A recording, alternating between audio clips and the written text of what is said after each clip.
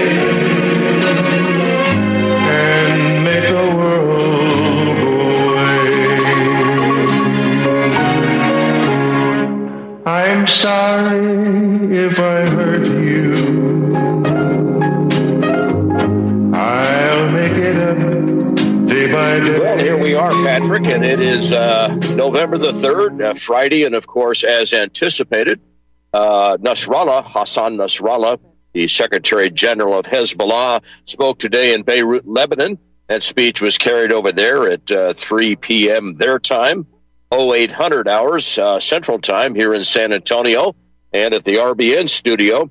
I am trying to obtain a complete video with an English language translation of the speech itself. There's one person who put that up on YouTube who was subsequently demonetized and booted off of YouTube. So much for freedom of speech there, obviously. But I have reasonably trustworthy transcripts from a number of international news sources where I think we can basically get a sense of what was said in the speech. And when I do a post of your show and mine here on V Contacta, hopefully by that time, the speech will be up there somewhere where whether on Rumble or BitChute or Odyssey or whatever, someone will carry it with English language subtitles so we can see for ourselves exactly how long he spoke and what specifically he said. But as far as the basic gist of the speech, I think there are a number of places we can turn to on this. And in this particular juncture, it's pretty obvious that in the speech itself, he has not yet tipped his hand in terms of a wider engagement of Hezbollah in this conflict. But he did make reference to the fact that Hezbollah was becoming more involved on Lebanon's southern border, which, of course, meets up with the northern border of present-day Israel.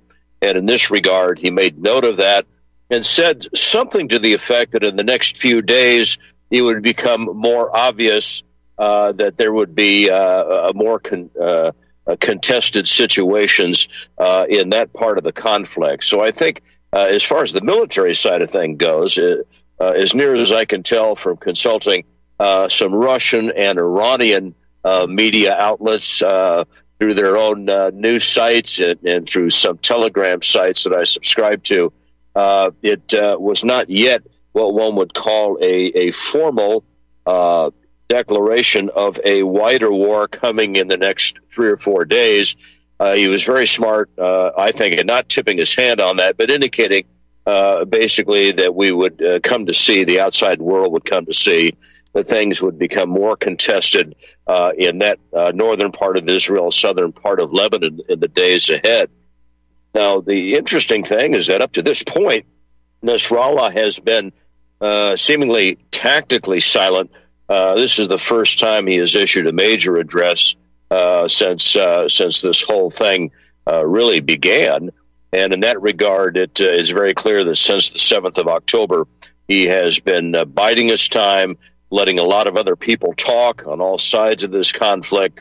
It became a real concern for both Western intelligence agencies and Western media outlets, and undoubtedly Israeli intelligence specifically, in regard to what cards he had in his hands and what cards he was going to play. He was very careful not to say anything at all in the weeks that have gone by since this thing started in earnest. But now he's come forth to say at least a few things that give us an indication that there's more ahead. I think what the Western intelligence agencies in Israel will continue wondering about is how much more is ahead in coming days, and whether or not has Nasrallah's statement that all options are on the table against Israel, that sounded reasonably ominous. His actual indication of coming days was fairly measured, but I think that that's a tactical move. He continues to, I would suspect, have the Western intelligence agencies guessing in regard to what he may be up to, and whether or not the Iranians will jump into this thing if Hezbollah really expands the conflict in southern Lebanon and in the northern part of Israel. So this is, again, the first time that Nasrallah has spoken since the so-called Operation Al-Aqsa flood began, and the Israeli media was beside themselves trying to figure out why he has been silent this long. Now they're going to be about the business of trying to figure out exactly what lies ahead in the next 72 to 96 hours. For our listeners, and I'll get some of this up in regard to preparing a show description here, whether this goes out as a National Bugle radio broadcast, which it probably should. This will go out as your broadcast. Okay, it'll go out as a Dankof report then with Patrick Slattery as special guest, and I'll simply mention what I will get up then on the show description on vContakter for this. A number of places that I check mark for our listeners to go to really understand Hezbollah and what their ideology is and what their stated goals are in the Middle East and in Palestine specifically. I got something that looked quite excellent from formoslova.com. The Guardian has had an article in recent days, What is Hezbollah? How will it influence the Israel-Hamas war? Hezbollah itself, their own website in English, Hezbollah.org, gives us something entitled About Hezbollah. And there's a graphic that says I on Hezbollah. It's fascinating. When I was scanning these last night, it seemed that much of the information ever published about them pretty much coincides with the way they describe themselves. And, of course, we also put up this, or will be putting up, Wikipedia's basic summation or synopsis of the Hezbollah group, their history, their ideology, and so forth. One of the things that is very fascinating to look at is that there's a wide variance in regard to how many men they are believed to have under arms. There is a wide variance of opinion in the West among all kinds of different sources as to what their military capabilities might be. I think Alistair Crookie at the Strategic Culture Foundation has come up with some figures that seem to be figures that stack up well with a number of other sources that give Hezbollah even more capability and more manpower than Alistair Crookie documents. But in terms of coming up with just a basic idea that I think is fair to broadcast, Crookie indicates that Hezbollah has basically 150,000 men available to deploy in a military operation. I've seen those estimates go as high as 200,000. We'll simply use Crookie's figures and say it's 100,000. But the most fascinating thing is that Alistair went on to say that in terms of their military capabilities, that Hezbollah is believed to have 80,000 drones and cruise missiles. I've not been able to come up with a great deal of technical information that would be understandable either for me or for all of the non-specialists who listen to our show. But if they have 80,000 drones and cruise missiles, it would be fascinating to get a responsible military expert, and I'm thinking of somebody like maybe Brian Berletic at the New Atlas, would be one possibility. Military Summary of the YouTube channel might know some things. Larry Johnson, the ex-CIA analyst who is a constant source for international media outlets, his website, sonar21.com, either will have or perhaps is posted in the last day or two, I'm not sure, some materials that may cover what we can expect of Hezbollah if they decide to more fully deploy. It's obvious that there are some serious skirmishes between the two sides, between Hezbollah and the IDF, that have occurred up to this point. But I think the particular concern for Israel and in the West generally, among Israel supporters, is will Hezbollah jump in even more big time than is the case already? Does the Nasrallah speech hint at that? I think it hints at that without tipping his hand. And then, of course, what are the Iranians going to do? The Iranians may well follow Hezbollah into this conflict as a fellow Shiite entity that is opposed to Zionism in Palestine. And in that regard, the Iranians have been putting up all kinds of things in terms of a summation of the Nasrallah speech today at Press Television, presstv.ir.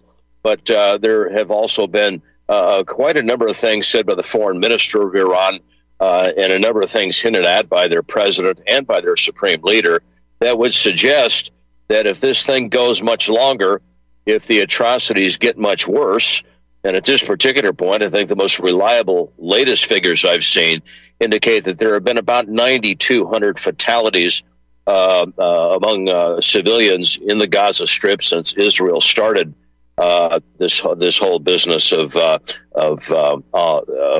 countering the Operation Al-Aqsa flood situation of October the 7th.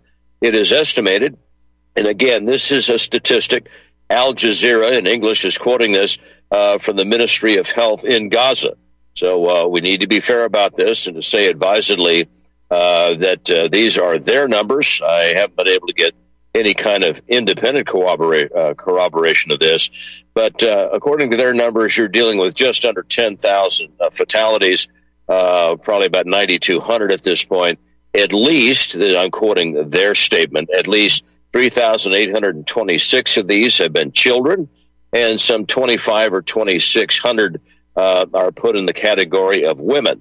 And that would seem to coincide with what we do know through independent sources that corroborate their information about if you have 2.1 million people in Gaza and you have, and half of those are women and children, that 50%, 50%, give or take, of any fatality listing and listing of wounded that is published, about 50% of those we can kind of guess or reliably guess or hypothesize are women and children.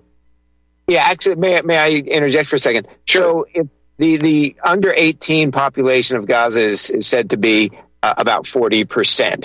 Yes. Which, I mean, it's an area where there's really not a whole lot to do for amusement other than make babies. And so it's got a very young population. So if 40% are under the age of 18, classified as children, the remaining 60%, you assume it's going to be more or less half and half. So that would be 30% adult women, 30% men. So, yeah, you would expect if it's indiscriminate bombing, if the killing is indiscriminate, you would expect to have about 70% women and children.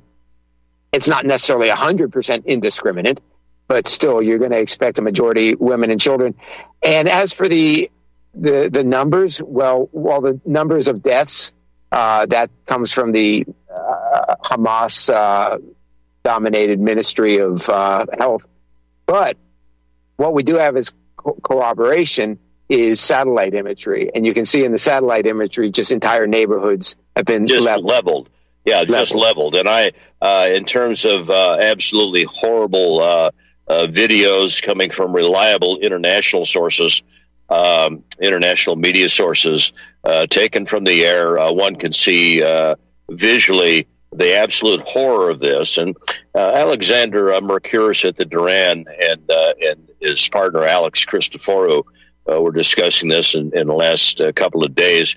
And I think Mercouris is absolutely correct that Israel is losing big time on this in terms of the media optics, as it were, the visuals, as it were, because it's one thing to be reading numbers off of a piece of paper in regard to the horrific character of these casualties, but to actually see what is being done and how much devastation there has been, all of the rubble that's there. And then, of course, I have seen some horrific videos of the grieving of bereaved family members. There is a latest report out this morning that Israel has bombed yet another hospital in Gaza, and so it's going to be curious to see how this plays for Israel internationally. I'm sure it will be a very negative. Increasingly ugly image that they're developing for themselves in all of this. Mercouris went a long way yesterday in explaining how much better they could have handled the circumstances in terms of protecting themselves militarily and enhancing some kind of a diplomatic conversation, emphasizing at the same time that the current leadership of Israel and these American Ziocons and the Ziocons of Europe that are behind Israel are in no mood for any more talking or negotiation than they have been in the last however many years. But Nasrallah's speech is when you look at some of the specific things that have been quoted from that speech from different sources, Nasrallah notes, of course, that, quote, Israel went into American strategic stocks. It's interesting he uses that term with perhaps the background of the Russian-Ukrainian conflict in mind. Israel went into American strategic stocks in the first days of the war. They want $10 billion US. Additionally, this is a country that is strong and independent. He says rhetorically, what about the European governments that have supported Israel with military and moral support? And then he goes on to say, and there are just a few of the points that I was able to scribble down here before we went on the air. The fight against the Zionists is completely legal, moral, religious, and humane, he says. He says that he salutes the Iraqi and Yemeni armies who have entered this sacred battle. That's an interesting reference to some of the skirmishes there that may play in very well to Nasrallah's hint at an increase in Hezbollah's own military operations in the next 3 or 4 days, with obviously the big fear in the background that, at least up to now, in terms of my own notes on this, he has not articulated anything that I can see here in English on Iran. Won't be able to absolutely clarify that until I have seen the complete taping of the speech with English subtitles. But he does make it clear that the Hamas attacks, which began on October 7th, he says were called by the leader of the Lebanese group an exclusively a Palestinian solution. He is referring to himself, of course. He is saying that these were implemented only by Palestinian resistance forces. Of great importance, says Nasrallah, was the effect of surprise.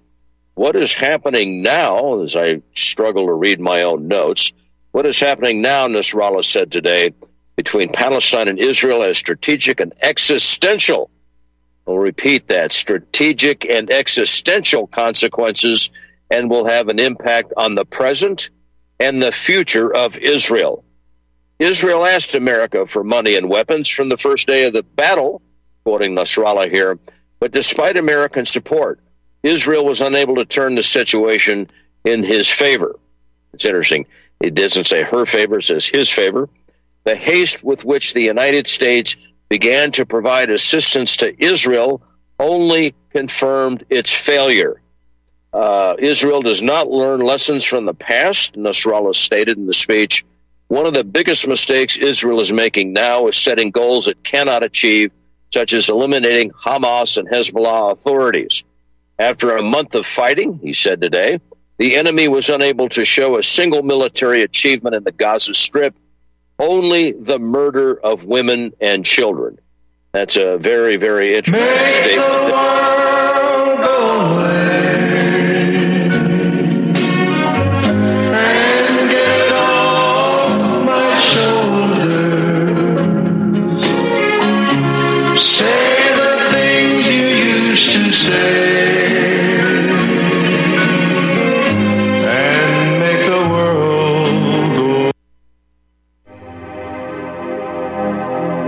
I'm so excited to have you as part of the Wild Pastures family, and we look forward to bringing you the pasture-raised meats that you and your family will love. Now, we started Wild Pastures because so many of my clients would tell me they just couldn't find high-quality pasture-raised meats, and even when they did, it was so expensive that they couldn't afford to eat it regularly. Now, I'm not talking about the bottom-of-the-barrel healthy meats that have claims like natural or free-range or even cage-free, terms that were actually created by the industrial food industry to make us feel all warm and fuzzy about buying their low-quality products. I'm talking about truly nourishing pasture-raised meats, the kind that you'll never really find in a grocery store. Our farmers are doing things beyond organic. Our beef is 100% grass-fed and grass-finished and raised on pastures free from chemicals and other pesticides. Our chickens are 100% pasture-raised, where they get their natural diet of grass and forage and insects. We will never settle for free range, which is actually one of the most deceptive terms in the chicken industry. In fact, less than 0.1% of the chicken consumed in the United States is truly pasture-raised in the way that ours is. And our pork is 100% pasture-raised as well. So if you care about where your food comes from, then you have definitely made it to the right place.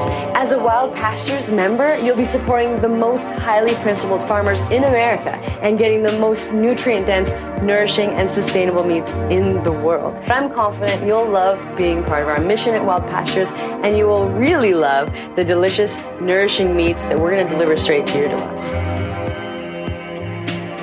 Visit republicbroadcasting.org and click the Wild Pastures banner ad. Secure a shipment today. Beef, poultry, and pork, raised the way nature intended.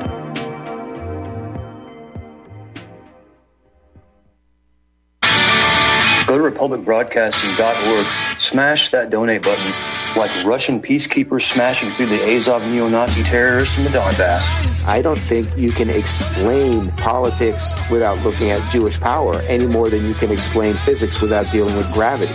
9/11 was a jointly conducted covert operation that involved multiple states, the Saudis, the Israelis, and what you could call the deep state in the United States. With anti-Semitic remarks. yeah, you're jiggling juice, we used to say. The dancing Israelis. So even the Republicans now are compromising, and they're pushing issues that are destructive to the white race. They would always say, like, are we just going to talk about this stuff on the radio, or what are we going to do about it? Either we force the democracy to work by actually getting the ballot access, getting the candidates, getting in office, getting our message out there to the people, or we expose just how undemocratic it is. The Patrick and Jeremy Show, Tuesday at 9 Central and Wednesday at 1 Central. And make the world go away. I know what he said today. The enemy was unable to show a single military achievement in the Gaza Strip, only the murder of women and children. That's a very, very interesting statement there. He then went on to emphasize... Yeah, go ahead. Well, I was just going to make a little interjection. Sure. So you noted that he used his for Israel. Now, typically in English, when we're talking about countries, we use it, right? It. But there's been this, what do you call it, affectation of people referring to Israel as she and her, right? Using female pronouns. Yeah. Oh, Israel, what are your pronouns? Is Israel, so is Israel a woman? Is it a man? Is it a tranny? Do we know? Right? That's right. Maybe Nasrallah was thinking about all those gay pride marches in Tel Aviv when he pulled in that particular pronoun. I'm not sure. Yeah. I have some thoughts on this, but you can go. I have a thought on Mercurus, and I got a thought on the general situation. But why don't you finish your summation of Nasrallah's speech, and then sure. I'll hurry with that very quickly here, so we can get you engaged in this. Basically, he underscores that the Operation Al-Aqsa flood was correct, and he goes on to say that the situation in Palestine, due to Israeli actions in recent years, has been very tough, and the world has turned a blind eye to all this. At a later point in the speech, he specifically blames the United States And that actually is what is coming out of officialdom and out of Russian media statements about the statements of officialdom. And that is that the United States and its failure to negotiate an honest so-called solution based upon the proposed two-state solution, which we've been listening to that horse pucky for many years, of course, that they say, hey, what do you expect now after all these years of no progress on this at all, and all these ongoing Israeli land acquisitions and their theft of East Jerusalem, and now the incidents involving the Israeli settlers not only in the West Bank, but this provocation on the part of these Israeli settlers on the side of the Al-Aqsa Mosque, which is generally believed to have been the tip-off for Gaza to launch their own operation in response to this Al-Aqsa Mosque incident that involved these Israeli settlers. And it's he does mention the Quds Brigade and the Al-Qassam Brigade specifically. He mentions martyred civilians,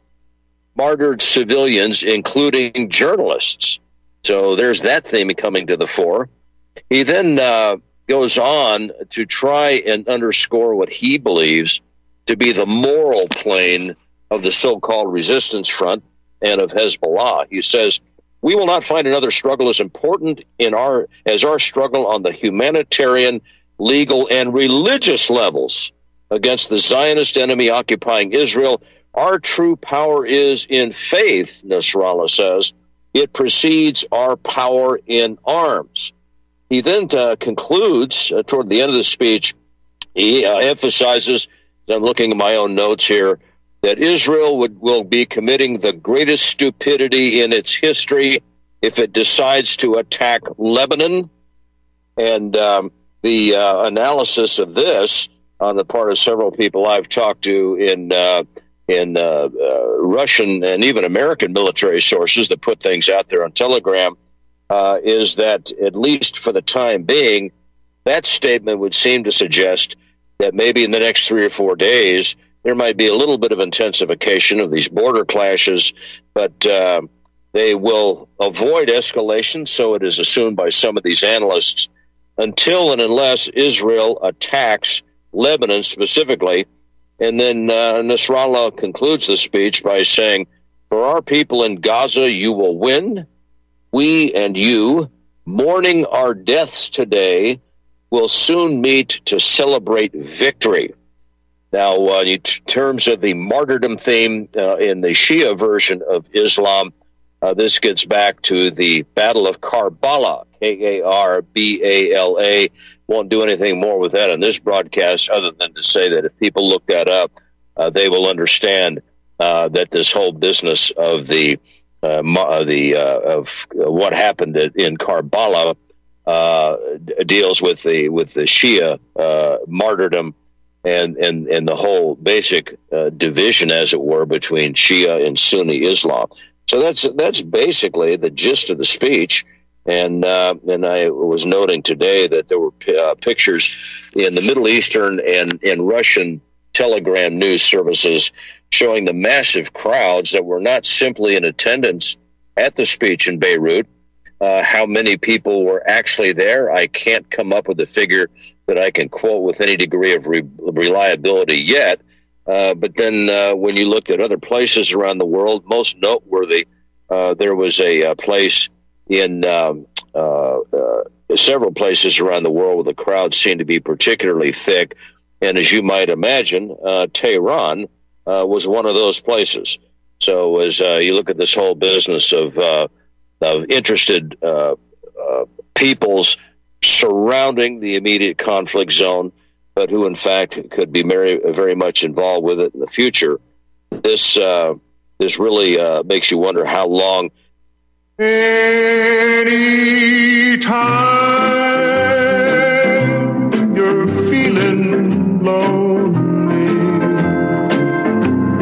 anytime you're feeling blue.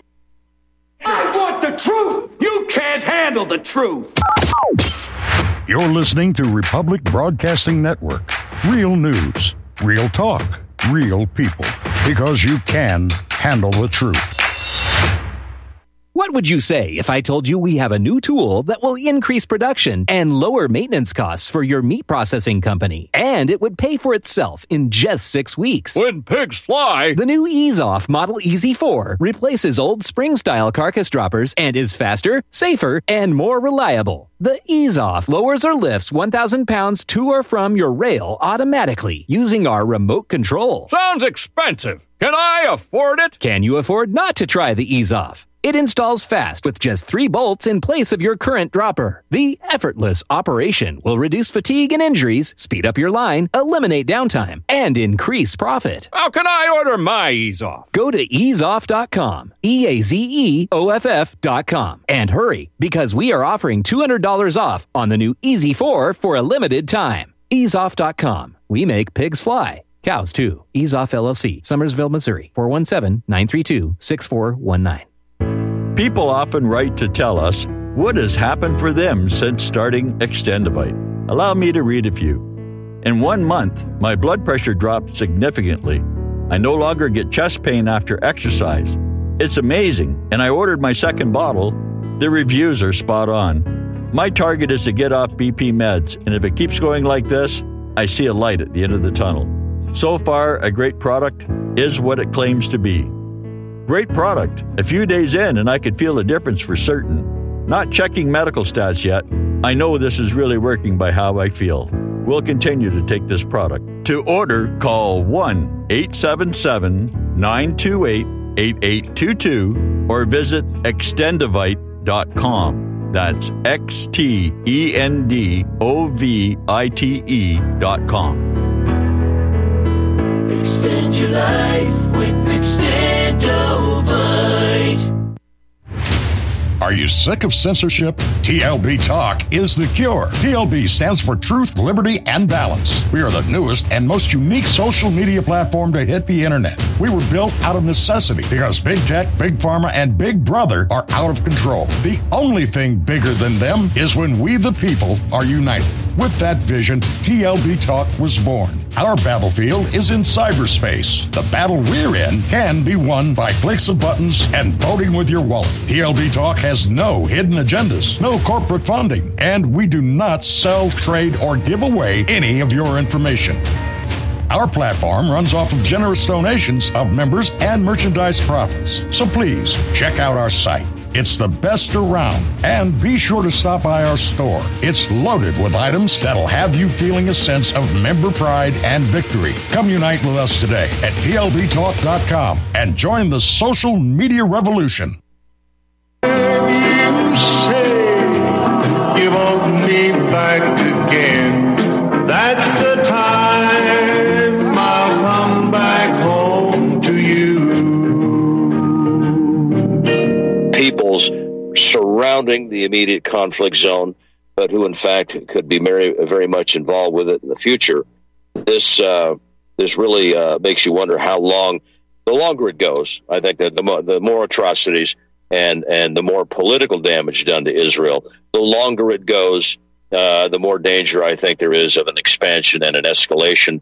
And I think certainly he made it clear, Nasrallah did, that an Israeli attack on Lebanon would cause the gloves to come off. So there you have it. Okay, well, so here are my thoughts.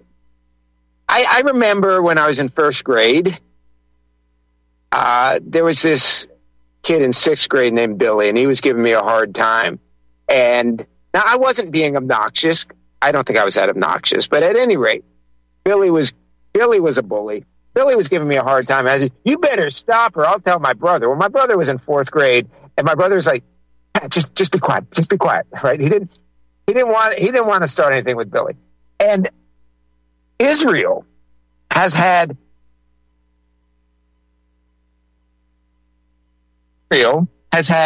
Uncle Sam. On my show, I said Uncle Tom by accident. I think I should say Uncle Sam. I think it really is more like that's only permissible if you're discussing Lloyd Austin. Then you can use right. Uncle Tom. Yeah, they got their Uncle Tom. But no, Israel's had Uncle Sam at its back. But now Uncle Sam's more like Uncle Fester from the Addams Family. I don't I don't think Uncle Fester would be much help in a fight. Yes.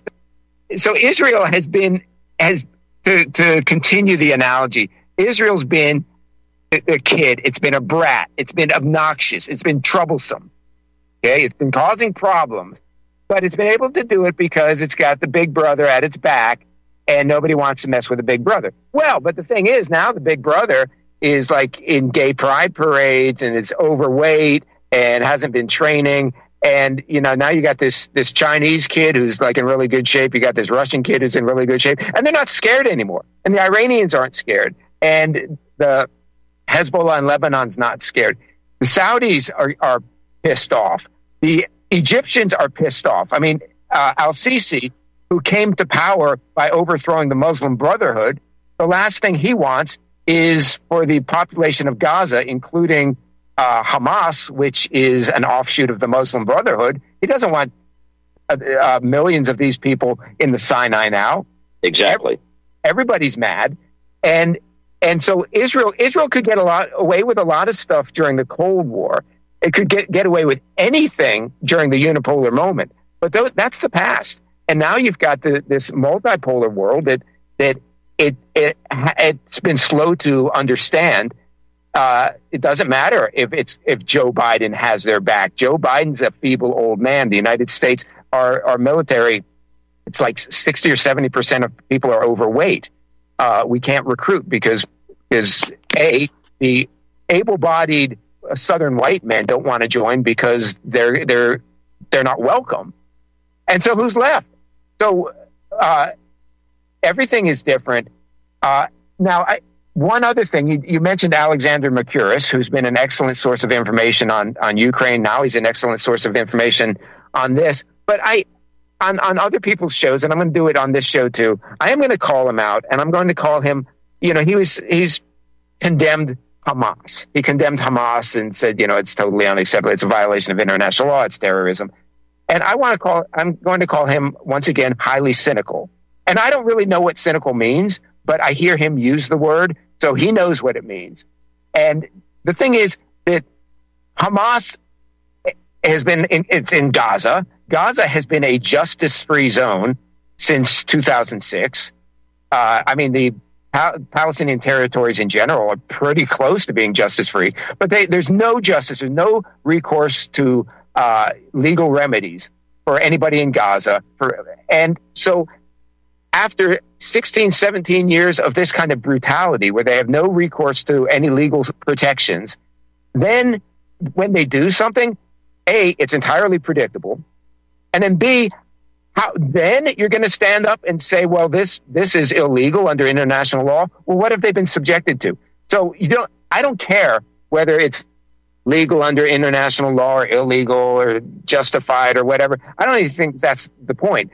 A, it's entirely predictable. And B, if going back to the schoolroom analogy, if you've got that one kid, that one brat who's got his big brother who's looking after him, and he's just going and beating up all the kids on the playground and doing this all with impunity, and even the teachers see him and nobody says anything, and he's stealing people's money and he's hitting them upside the head and giving them rabbit punches and all of this, and then somebody punches him in the face, all of a sudden then you're going to say that this is unacceptable.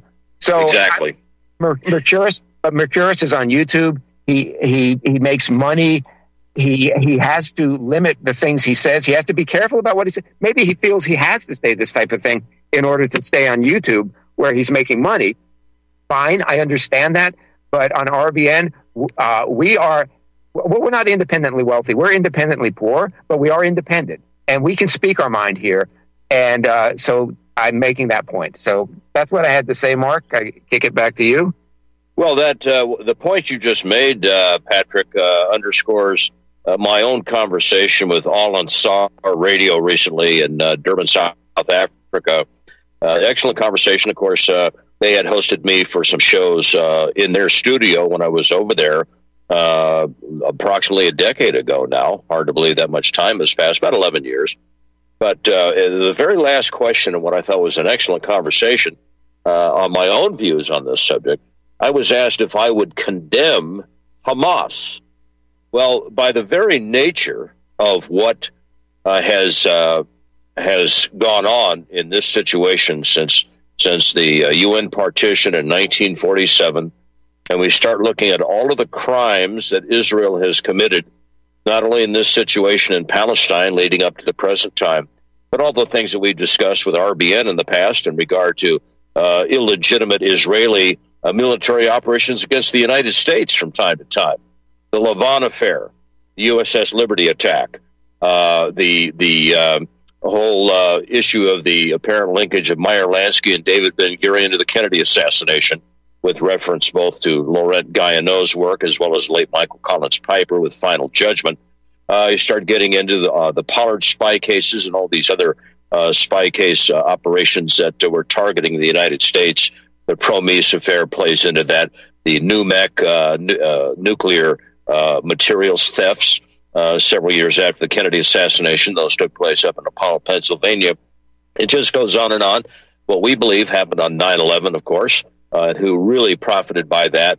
And then the overall American Zionist neoconservative influence, and I would argue control over American foreign policy, where we have been fairly tagged, I think, with being responsible for a lot of these things, because we're the ones who've been enabling it with our military umbrella up to this point, and certainly giving billions and billions and billions and billions and billions of dollars to Israel. And, of course, we're now getting ready to pour that much more money into what it is that they're doing in Gaza. And certainly from this vantage point, in my mind, I told these guys at All and Sour on the air, I said, I can't bring myself to condemn them. The reason I can't bring myself to condemn them is it's like, watching a situation where I went back to the late Monty Stickles, the late San Francisco 49er tight end back in the 60s, who played his college football at Notre Dame. And Monty Stickles, back when he was in college and Notre Dame was playing Navy, there was a situation where he was cheap-shotted time and time and time again by the same player for Navy. And at one point, Stickles finally blew his stack, tore this guy's helmet off of him, got him down on the ground with a chokehold, and started helmet whipping this guy with his own helmet. And years later, Stickles was asked about this by Sport Magazine. They said, have any... Yes. Whipping him with his own helmet. Wow. Yeah. That's a humiliation. Yeah, he basically got this guy down on the ground, tore this Navy player's helmet off of him, and just started beating this guy mercilessly with the Navy player's helmet. And years later, Stickles still was asked about this incident in Sport Magazine, if he'd had any regrets about doing that. And Stickles said, the only thing I regret was I didn't make the Look All-America team that year. And this is kind of the way in which this thing is now evolved, where how many atrocities do you suffer? How many open-air concentration camps can people endure? Of which Gaza has been termed the largest open-air concentration camp in the world, with 2.1 million people crammed in there. How do you go about the business of tolerating the ongoing land thieveries in the West Bank at gunpoint, the ongoing shootings of IDF personnel, of unarmed Palestinian kids? How much more stuff can they tolerate in regard to this Al-Aqsa Mosque incident that seemed to provoke what ended up happening on the 7th of October? The point is, you reach a juncture where if it's perceived that there's no fairness, no decency, no integrity, no honor, and that the one side is the one profiting by this, eventually something's going to happen. And again, this whole business of calling, of saying, well, we can have a conversation about all of this, but first you have to condemn Hamas. We're going to condemn Monty Stickles for helmet whipping this guy years ago. I didn't when I read about it in Sport Magazine. That's admittedly a very small sports example of the dynamic that's going on here. But if your own family members are being killed in droves, if you're living in an open-air concentration camp, if you don't have the basic supplies of life with which to live, And in the immediate aftermath of an action taken by Hamas itself, what do we do with the clear illegality of collective punishment, which bombs thousands of people, kills and wounds thousands of people, hospitals being bombed deliberately, schools being bombed deliberately, and where the Israelis made it very clear that they were going to undertake the cessation of any electricity in Gaza, have a denial of basic medical supplies going in there, food and water going in there, and then finally, of course, they take credit for the opening of the Rafah opening for a few supplies to get in when they had nothing to do with that whatsoever. The Egyptians opened it at great risk to themselves. So when you're dealing with this mentality, it's all on the one side. And as a neighbor of mine was asking me about some of this several days ago, she read about this two-state solution.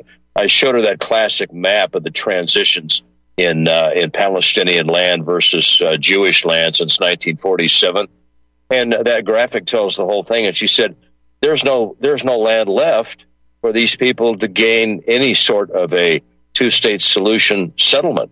And I said, "That's right."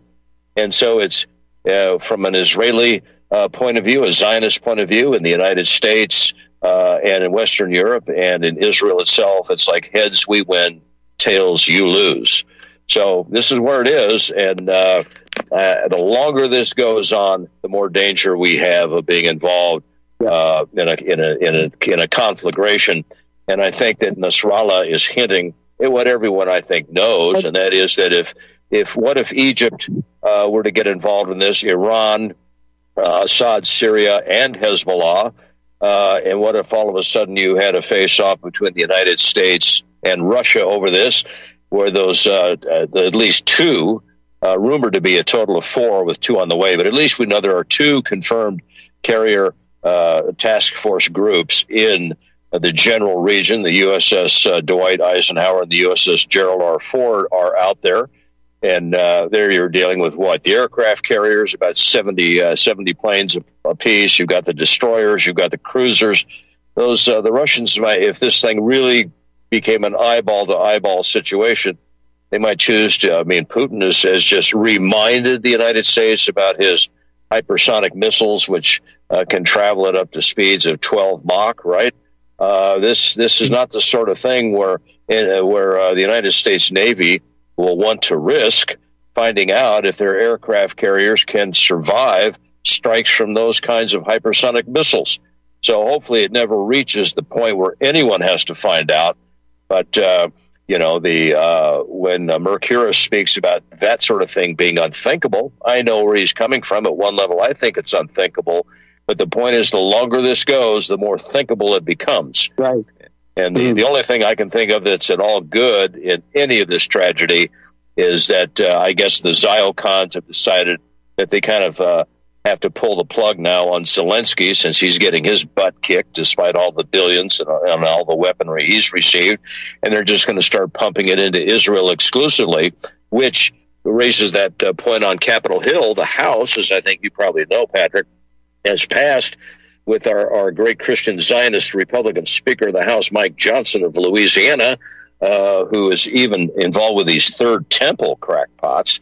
Under Johnson's so-called leadership, the House has passed a bill that separates Israel from Ukraine in regard to consideration of subsidies and weapons.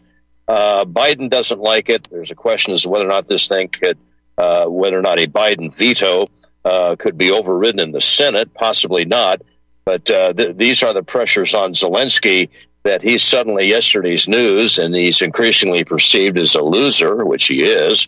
And this Israeli-Gazan situation gives all of our Israeli enthusiasts in the United States the opportunity to continue playing war games.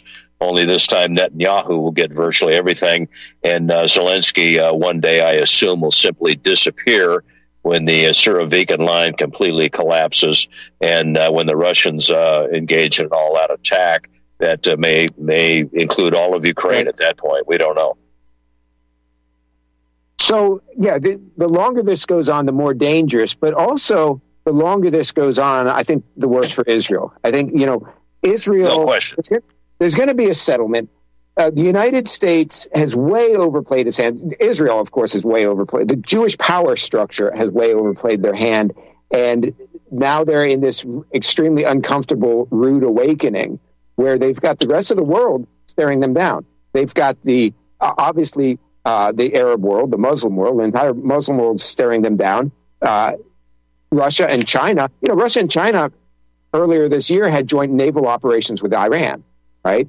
So they're on the other side. And then you look around the world and Latin America. Exactly. Africa. And so that the whole world is lined up against them. Well,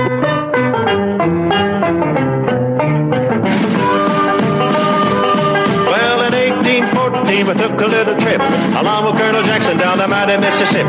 We took a little bacon and we took a little beans, and we met up with the British near the town of New Orleans. We fired our guns and Here's some interesting news. Due to all the recent claims about possible nuclear wars, viruses, solar flares, and civil unrest, people are scrambling to prepare and stockpile food. But the one thing out of reach for many is an underground bunker. Until now. Because you can now have a 3D printed underground bunker in just one day. An excavator digs a hole in your backyard, and 3dbunkers.com shows up in a small truck and sets up their 3D printer under a tent completely undetected. They can print as many rooms as you want at a fraction of the cost compared to traditional metal bunkers. 3D Bunkers uses polymer concrete, which is 5 times stronger than regular cement. YouTube 3dbunkers.com and watch the video. The creators of 3D Bunkers is looking for a business partner that can help bring this technology to the world. And we need to protect our way of life without living in fear. Contact Brad at 3dbunkers.com for more details, or visit 3dbunkers.com.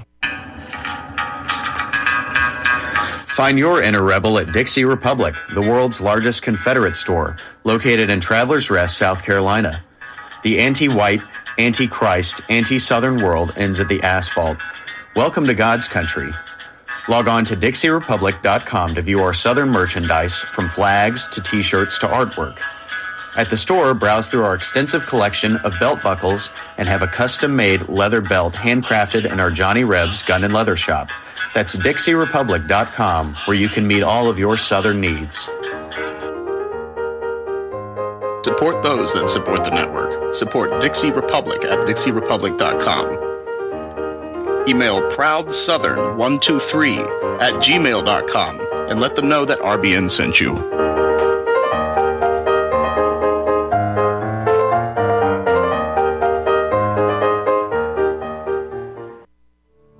Are you one of the millions of people who feel like there is a dark cloud hanging over their heads whenever they're using pharmaceutical drugs? For some, the short-term relief can turn into an opioid addiction nightmare. Have you ever wondered why CBD oil is a billion-dollar industry? It's because it works better than opioids and is actually healthy for you. However, CBD oil is stripped of all other helpful compounds found in the hemp plant. According to neuroscientists, the whole hemp plant, otherwise known as hemp paste, is even more effective than the chemically processed CBD oil. Are you ready to take back your health? You can try hemp paste for the price of a cup of coffee.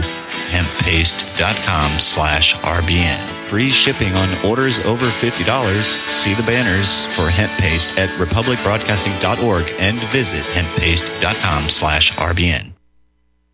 Down couldn't catch 'em, down the Mississippi to the Gulf of Mexico. Right? So they're on the other side. And then you look around the world and Latin America. Exactly. Africa. And so that the whole world is lined up against them, with the exception of NATO. But NATO is a paper tiger. NATO couldn't win in Ukraine. It's a paper tiger. So the longer it goes on, the worse. Now, regarding a 2-state settlement, I want a settlement, and I don't have I'm not saying this is what the settlement should be. There's going to be I think there's going to be an international peace conference. The longer this goes on, the worse it is. Because the logic, Israel has tried to get its foot in the door by setting up these settlements all throughout the West Bank. And it's like, well, look, boy, I mean, these people are here. They've made their lives. They got their homes. You can't just move them. Well, after you've destroyed a million people's homes in Gaza, the idea of having, destroyed them, actually destroyed the homes, in many cases destroyed the people. The ideas of sending in a bunch of moving vans and having these Jews move out of territory that they had no right to in the first place, that becomes a lot more thinkable. The longer this goes on, the idea of terminating the settlements and handing over the buildings to homeless Palestinians, that becomes a lot more acceptable the longer this goes on. The longer this goes on, the more, to the extent there's going to be a Palestinian state, the more that Palestinian state's going to control. Let's see, what else was there? I had maybe another schoolyard analogy. I can't think of it. I forgot all about it. But at any rate, I guess that's what I have to say. We only have a couple minutes left. Maybe 2 minutes. You want to wrap it up? Yes, I'd simply say in conjunction with what you've already said, Patrick, that the longer this goes on, the worse it gets for Israel and its supporters in terms of the international political damage. You've already cited all of the instances in the global South and South America where that's happened.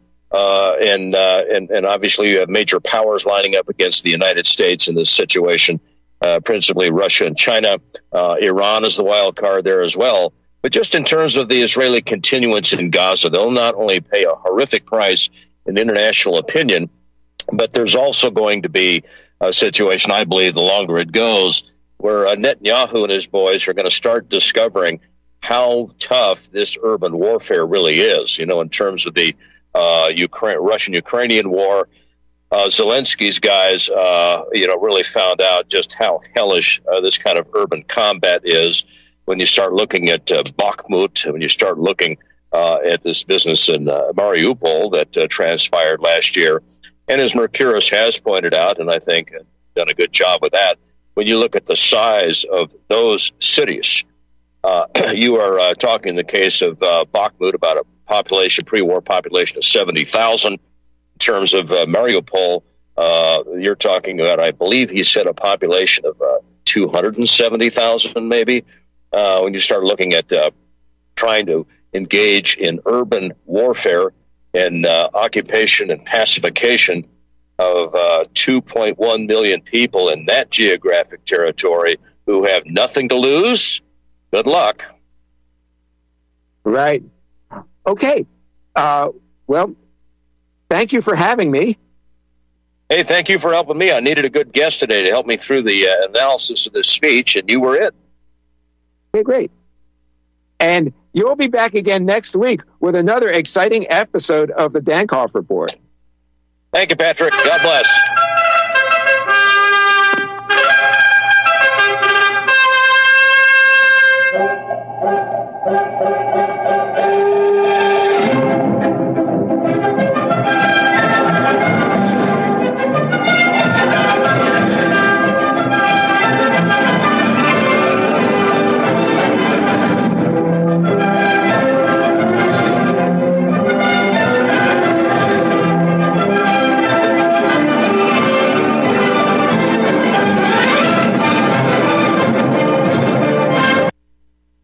Tahibo Tea Club's original Pure Pau d'Arco Super Tea comes from the only tree in the world that fungus does not grow on. As a result, it naturally has antifungal, anti-infection, antiviral, antibacterial, anti-inflammation, and anti-parasite properties. So the tea is great for healthy people because it helps build the immune system, and it can truly be miraculous for someone fighting a potentially life-threatening disease due to an infection, diabetes, or cancer. The tea is also organic and naturally caffeine-free. A 1-pound package of tea is $49.95, which includes shipping. To order, please visit drinksupertea.com. The first word is drink, spelled D-R-I-N-K, then the word super, then the word tea. The complete website is drinksupertea.com. Or call us at 818-965-9113, Monday through Saturday, 9 a.m. to 5 p.m. California time. That's 818-965-9113, drinksupertea.com. You can't handle the truth. You're listening to Republic Broadcasting Network. Visit republicbroadcasting.org today because you can handle